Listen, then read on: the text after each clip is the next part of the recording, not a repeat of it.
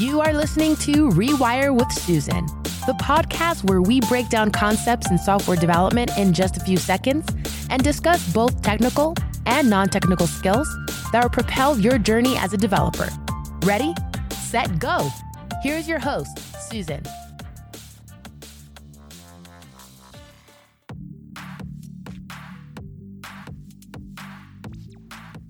Hello and welcome back to Rewire with Susan. It's the first episode of a new season. Whoop, whoop. I'm glad to be back and I look forward to having a splendid time with you. So we're actually supposed to resume the podcast way earlier than this time, but we had to defer the resumption of this podcast as a result of the EndSARS protests that was going on in Nigeria. We decided to stand in solidarity with our protest against police brutality in Nigeria, and that was what made us defer resumption till this time. And I hope that we as a people are able to put a stop to police brutality, not just in Nigeria, but in the world as a whole. The topic is code reviews and sensitive egos, and anyone listening can already tell that this is probably going to be, bothering some people or coming for some people, but it's okay. We'll get through it together. So on this episode, we'll basically be talking about the impact of code reviews on the day-to-day life of a developer. So first of all, we'll start by seeing what code reviews are and what it is useful for. Now imagine a software team. Let's just say, for example, Stella is in a software team and there's a new functionality to be added to an application, or some bug fixes that need to be done, or even some refactoring to make improvements on the existing code base. Now, Stella is, proudly taking on this task. She probably has Ayo and Alex as her teammates, right? And to have this done, she needs to write some code, and this code needs to be checked by her teammates before it gets added to the code base, because of course she doesn't want to add something that would, break the application, or that something funny comes and, people are sued and stuff like that. Now, the developer, Stella in this case, has to create something known as a pull request or a merge request. And for the purpose of this episode, I will be referring to pull request and merge request as PRs and MRs, right? And this is essentially a request to all members of the team. In this case, Alex and the other guy.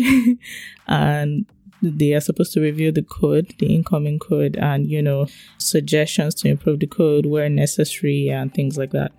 Now, there are different forms of code review, right? It doesn't always have to be in form of MRs or PRs. Code reviews can also be done while pair programming. Like I've mentioned before, I think when I was talking about pair programming is also an avenue for team members to review each other's code. So yeah, you could do it through pair programming, and it could also be done through PRs or MRs.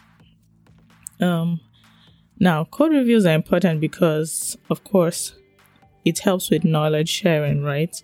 For example, in this case, if Stella was a new member of the team, taking on a task like that would help her to kind of navigate through the code base, give her an idea of what the code does, take her through the nooks and crannies of the code base, try to figure out stuff herself, and basically get onboarded gradually into the team. Now, when doing code reviews, it's also a good way to assess the readability of your code, because a lot of times our mindset and thought process when we write code is way different from when you read code. So when writing code, you most likely have a particular task you're trying to handle, right? So you might be taking care to ensure that your code is clean. However, your highest or topmost priority is to ensure that your code works and it implements what it is intended to. Now, when you're reading code, it's a bit different because, when you're reviewing other people's code, you want to look out for mistakes, potential bugs, errors, things that could be improved. See if the code is error prone, if it catches errors or if it introduces defects. In essence, your criticizing dark shades are pretty much on. And so it's definitely not for the purpose of being a buzzkill or, trying to make everybody depressed, but to ensure that quality code is being delivered, So I'll talk about some conditions that you need to check before approving a merge request, or MR in this case, or a PR. Now, you want to check that the feature matches specification, right? So if Stellar has been asked to fix a bug where the user cannot log in properly, after she introduces that code into the code base, that feature should now work. As a user, I should be able to log in successfully into the system without any errors or any problem, right? So if that does that, then check for that. It does that functionality and it performs it well. Now, you also want to check for edge cases, right? You want to check for unhappy paths. You want to check for exceptions, cases that are not clear, right? Cases that are not obvious. You want to look out for that as well. So, of course, this implies that you need to do a little bit of thinking into, as a user, what are the possible things that I'm likely to do that might not be obvious, at first glance. You also want to check for security vulnerabilities. This is really key. We're going to talk about this further in a different episode. And I would also say that it's better to avoid approving code than blindly approving, without a proper review, as this could be really detrimental, right? However, I also know that there's a tendency for people that are new to programming to avoid reviewing code because you don't want to ask questions that may not seem smart, or because you just don't want to embarrass yourself. But I think it's very important that you take a job at doing reviews, no matter how scary it seems. Doing reviews help you to improve, the knowledge that you already have and kind of see the different ways to write code, and also learn different algorithms, different code styles and stuff like that. I also have a couple of tips for commenting on code, and I think this is pretty funny, and this was where my sensitive egos part of the topic came from. Now, you want to encourage the code author, right, to make corrections as opposed to making demands, right? You want to use phrases like, do you think? Could you explain why you did this? It looks like this was supposed to be this way. You may have forgotten to put this instead of this. Instead of saying things like, oh my god, this is terrible. Oh, this looks stupid. What were you thinking, tech bro? She didn't just write that function. Oh my goodness. Change this now, you software moron. Also, note that these comments are not always meant for scolding people, right? You could give a thumbs up to a team member if there's nothing to criticize, literally. Also, it's useful to provide links, useful links or resources that helps the author of the code. So in place of maybe trying to explain a concept, if you have a link that, shows that exact code style or style guide, it's useful to just, add a link into the comment section. Also, another very good thing that I found really helps is using examples. So maybe somebody didn't really do something in a relatively, proper way. You could use an example to explain the point that you're trying to make, as opposed to just using words, because it might not be so clear if you don't actually use code scripts and, lines of code to explain. So yeah, feel free to do that as well. Now, I'd like to give some suggestions on how you can successfully do a code review. First of all, you want to try to read the code in full, right? Navigate your way around it to understand what the code is supposed to do.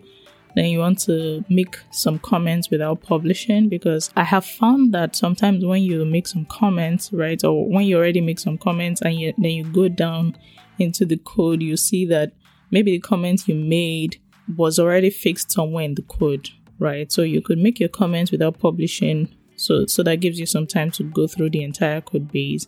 And then when you're done and the comment is still relevant all through the code, you could then go ahead to publish it or update it in, whatever the case may be. Now, as an author or reviewer of the code, there are some useful tips on code review, right? So, for example, if you're the one, in this case, if you're Stellar, and you're the one presenting your PR or your MR, you want to, as much as possible, keep your PRs or MRs small, because the reality is that the attention span of every individual is not the same, right? And it's generally easier for people to read short things or read things that are not so cumbersome and still be able to, get enough knowledge from it, as opposed to just reading really, long lines of code and stuff like that. So keep your PRs or MRs small so that anyone reviewing it can spend time to understand it and actually give you good feedback.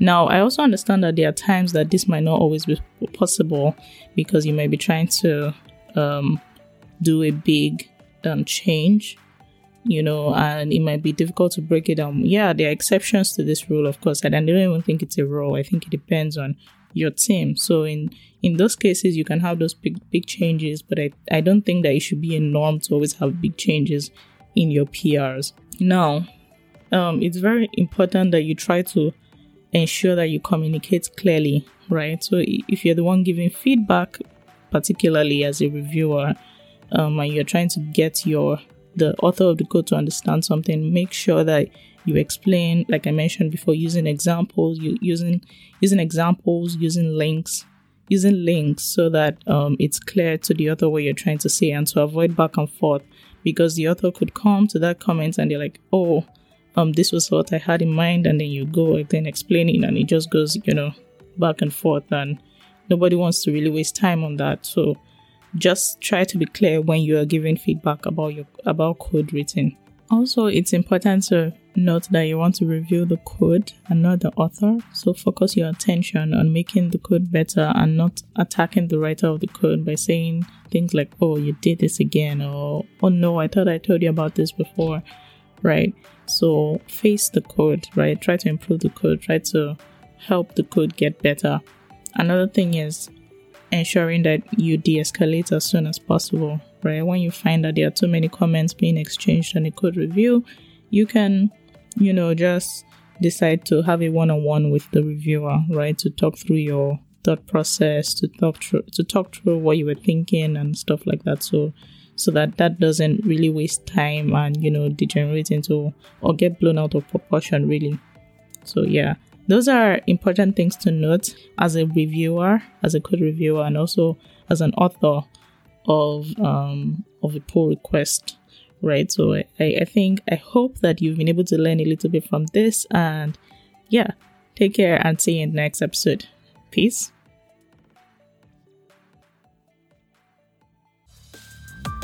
Head over to rewirewithsusan.com to catch up on all episodes. Remember to subscribe to your podcast player or drop a review if you like this show. If you have questions, rants, or suggestions, send an email to hello@rewirewithsusan.com or DM @Sue Hastings on Twitter. Thank you for listening, and talk to you soon.